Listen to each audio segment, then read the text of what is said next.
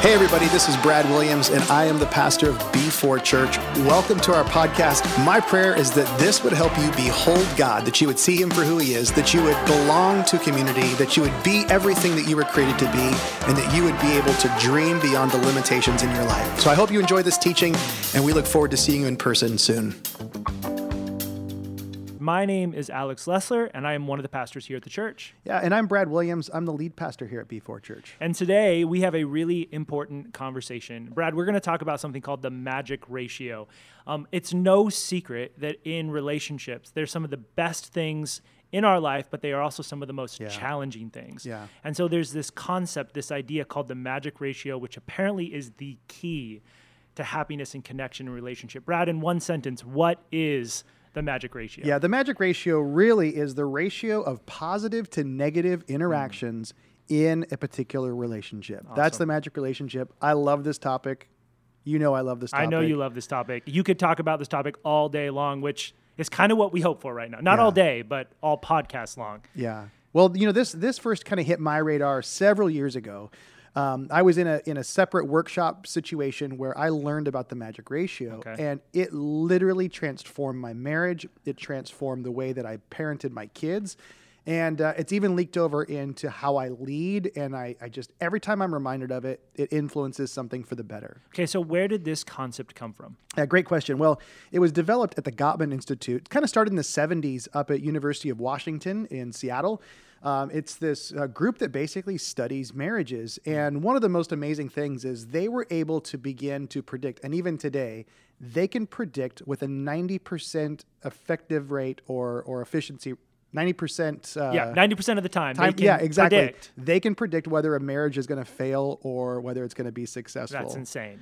Yeah, and it's all based on this ratio, and it's how they observe the positive to negative interactions in a couple. So they'll film a couple for like an hour, 2 hours interacting, and then they can look at the film later and say, yeah, they'll count the interactions and go, this couple's headed for disaster unless they make a change. And that's all based on that one idea, that if there are 5 positive interactions to 1 negative, then they can clearly see that the couple is headed in the right direction. Yeah, and there's a lot to learn there. I mean, they'll even talk about, and other people who have studied this a little further have discovered that a ratio that's higher than that, like if it's 7-1, that actually becomes sort of a passive relationship. Sure. You know, it's like the person who compliments you every single day. Right. Eventually, you don't take their compliments seriously anymore, right? Right. Yeah, of course. I mean, it just feels like, oh, that's nice, thanks, but yeah. And at the same time, at the other end of the spectrum, if you're 1-1, you know, if it's negative to positive 1-1 every single day, there's a toxicity that begins to develop. And so what they've discovered is there's sort of this happy place in the middle where you actually can say, no, our ratio is about 5-1. Right. And there's a good reason why they acknowledge that. You know, there's something in our neurology that tends to let negative things stick like Velcro in our brains. Which is why if you get like 1 negative email in 100 positive emails, it's the one that sticks with you. Yeah. You get a bunch of encouraging things. You have a great day. It's 4:45 in the afternoon, and you read your email, and there's somebody that sends you something negative, and that will be how you remember your day. You'll start your next day. That'll be hanging over you. There's a neurological reality with us that we tend to let the negative stimulus stick. There's a stickiness to the negativity that the positive stuff doesn't seem to have. And so what they've discovered is we need this level of positive in order for us to live in this healthy space with each other. Okay, so for many of our listeners, they have never thought about this concept, having a ratio of positive to negative. But there's actually a really common thing that almost everybody is aware of that we do practice that is a ratio that isn't helpful, and it's called the sandwich principle. Right, the compliment sandwich. Yeah, in fact, if any of you are listening to this and you've been any leadership organization, you know, somewhere somebody came up with this, hey, if you're going to tell somebody something bad, put it in a compliment sandwich. But, you know, any sandwich that has anything bad in it isn't a good sandwich. But, you know, even that and that principle, first of all, if I come to you and I say, hey, Alex, first, let me just start by telling you, I really appreciate. I already know right then something else is coming. Yeah. Right. And then it doesn't matter what I say after that. You've just gone negative on the middle of these two things. And so that ratio is off. So a compliment sandwich is a broken ratio. It's 2-1. Because the science says that 2-1 is still not the magic ratio. It's not the magic ratio. And also what this infers is this. The ratio doesn't exist inside of a single conversation or a single moment. So this is where it starts to get really practical and how you can say this transforms a relationship, this transforms a larger scope of things, because it's not about one conversation. In order to get 5 to 1 with you, for example, because we will talk about this in leadership, 5 to 1 with you means I have to look at how our interactions have been over maybe the course of a week. Sure. Yeah. Maybe 2 weeks. Maybe I may not see each other for several days. And so what that begins to infer is that you're looking at a larger span of time, and your awareness of how you're interacting on a regular basis has to increase. Yeah, that's really important, that we understand that this isn't like a one moment stack all 5 in the 5 minutes that I have with you, but that we're looking at our relationship on a larger, more macro level. Yeah, it's sort of like a pot of boiling water, and you're just checking the temperature and saying, where are we? Where are we at with this thing? And it's not going to just instantly get to where you want it to get. You have to be monitoring, what is the temperature of this? What is the ratio? So in a little bit, we're going to get to examples in your marriage or marriage period, leadership, parenting, those kind of things. Yeah. But before we do, let's talk about what is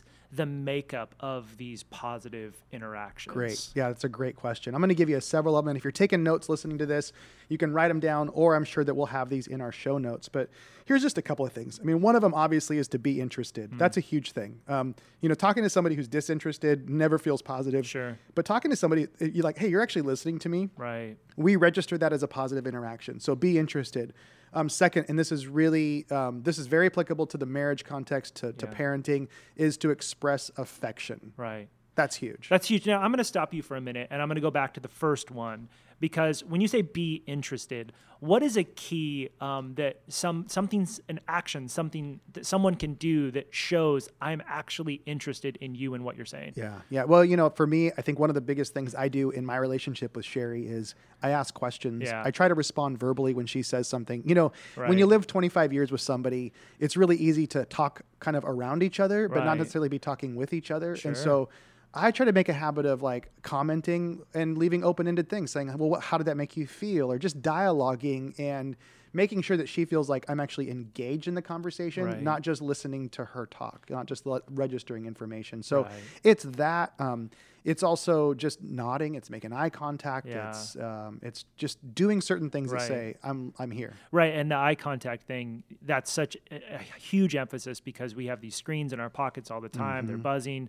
Things are getting our attention. So to say I'm interested in you means you have my undivided attention right now. Okay, so be interested, and then I mentioned expressing affection. This one's huge. It's amazing. Just a hand on a shoulder, holding hands, little physical expressions. Those things are really, really important. Right. Verbal stress, they've actually proven this. Verbal stress goes down when we touch each other gently. So if you're in this argument, and I'm not going to touch you across the table, we're staying 6 feet apart. We're 6 feet apart, so you can't reach me anyway. But if we're in a disagreement, and then I just put my hand on your shoulder and say, hey, and I begin to talk with you that way, in the right way, there's a sense of like, okay, we're physically connecting. So physical affection, verbally telling somebody, hey, I really appreciate you. Those are important things. Yeah, that's so good. And it's not for this episode, but the point as to why so much mental health is on the decline in our current moment, I think you can look at some of this and the reality that humans are not physically interacting with each other anymore. Right, that's huge. Okay, so what's next? Demonstrate that someone matters. I think that's always really important. So just showing value in somebody, even when you disagree, just saying, I really appreciate this about you. I love that you see things from that perspective. Wow. Actually, knowing that there's value in them and acknowledging that, even if it's not what you wanted to hear, I think that's really huge. To just stop and go, wait a second, that's a good perspective. Thank you for bringing that up. That is a massive, powerful, positive interaction with somebody. Can you imagine in our world, even in our moment right now, when we demonstrated that somebody mattered apart from their opinion or their action? Right. That's powerful. Yeah, and this is also why, romantic gestures early on in a relationship, why they go so far. Like, I remember when we were first dating, I remember one time I got an Oregonian, because Sherry grew up here in Portland. I got an Oregonian, and I got some scones and some juice, and I delivered it to her apartment. And where was she living? She was living in Phoenix. Right. So that's not an easy thing to do. And this was back in the day, so I had to go find an Oregonian newspaper and have it bring it to her doorstep. Wow. But there was something that when I did that told her, hey, you matter to me enough that I showed up at your doorstep at 5 a.m. She probably didn't care what was on the front page. Yeah. It had everything to do with the gesture. Yeah. That's really cool. Yeah. So the next one, I would say intentional appreciation. That's another one that I think is really important, that you're actually appreciating, that you're stopping and saying, thank you for what you've done. That's huge. Just giving positive verbal interactions. That's incredibly important. In addition to that, another one I would throw in there is just opportunities for agreement.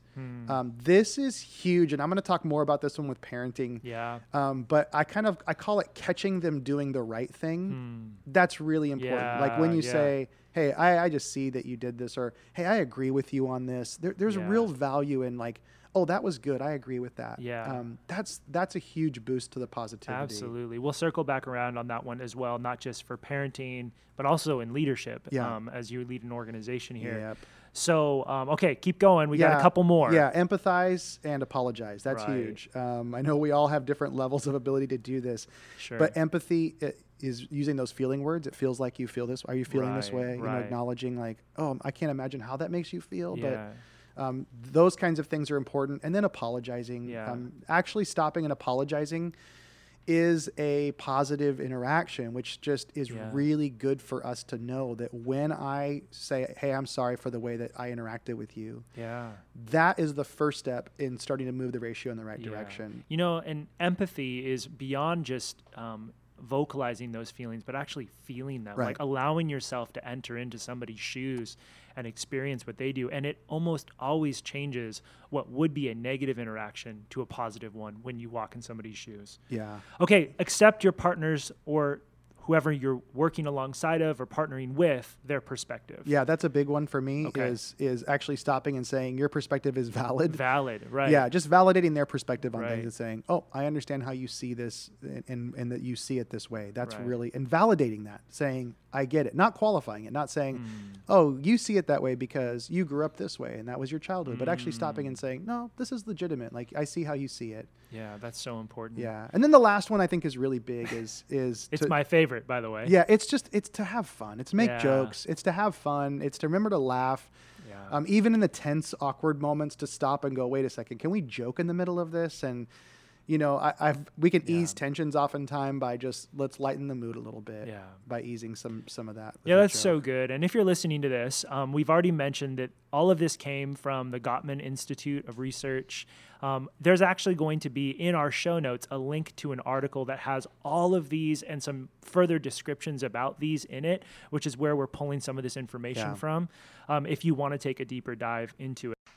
Okay, Brad, so now let me ask you a question.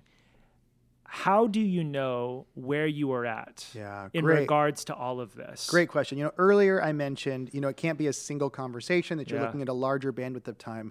This is where you do something called testing the ratio. Okay. And this has been huge. This is the big thing that I learned, and it's really been the transformational part. And that's really this. And I'll have to confess this, but usually I test the ratio when things are starting to feel off. They're not going well. Right. It's that red flag mechanism. Something happened. There was a conversation, interaction that says, okay, there is something bad there. What's going on? Start to see a pattern. Yeah. I'll start asking the question, I wonder what our ratio is. This has been really important, just to stop and observe and say, what has my ratio been with this person? So if somebody snaps at me, if my wife suddenly I find that she's irritated, then I have to look back and go, what if her last 7 or 8 interactions been like with me? And if they've all been negative, if they've all been, which by the way, in a marriage, sometimes just neutral feels negative if you're not living in a positive environment. Well, and sometimes those negative interactions are not you being negative to her, but you being negative about something else. Right. And so it's still a negative interaction. Right. And even the stuff like, hey, we're doing the chores, we're dealing with details. Sometimes that stuff feels negative depending on your personality type as well. And so you have to just think through that. Like, has she experienced a 5-to-1 positive to negative ratio with me? And if she hasn't, then I got to do something about it. So I'm going to test the ratio. So if I see her reacting a certain way, or I do it this way. If I feel like I'm starting to let things bubble up to the surface with her, then sometimes I'll stop and I'll test the ratio. I'll think about it. And then I literally will say this. I'll just say, hey, babe, I think our ratio is off. That's given us common language. Yeah. We're able to talk about that and say, I think the ratio is off. Right. And let's think about this. And that immediately allows, if she says it to me and I say it to her, now I pump the brakes. The next time I'm about to have an interaction and I go, ooh, I'm just piling more negative on top of this, I pump the brakes and go, I can't do this. Yeah. I can't have this conversation. Yeah. We are beyond the productivity of anything here.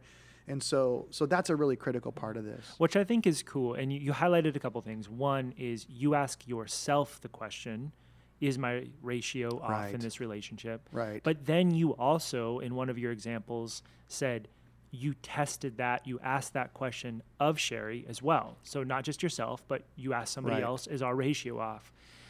That's key. But you, in order to do that, you have to do something that you said earlier, which is you had an agreed upon language. Yeah. Here.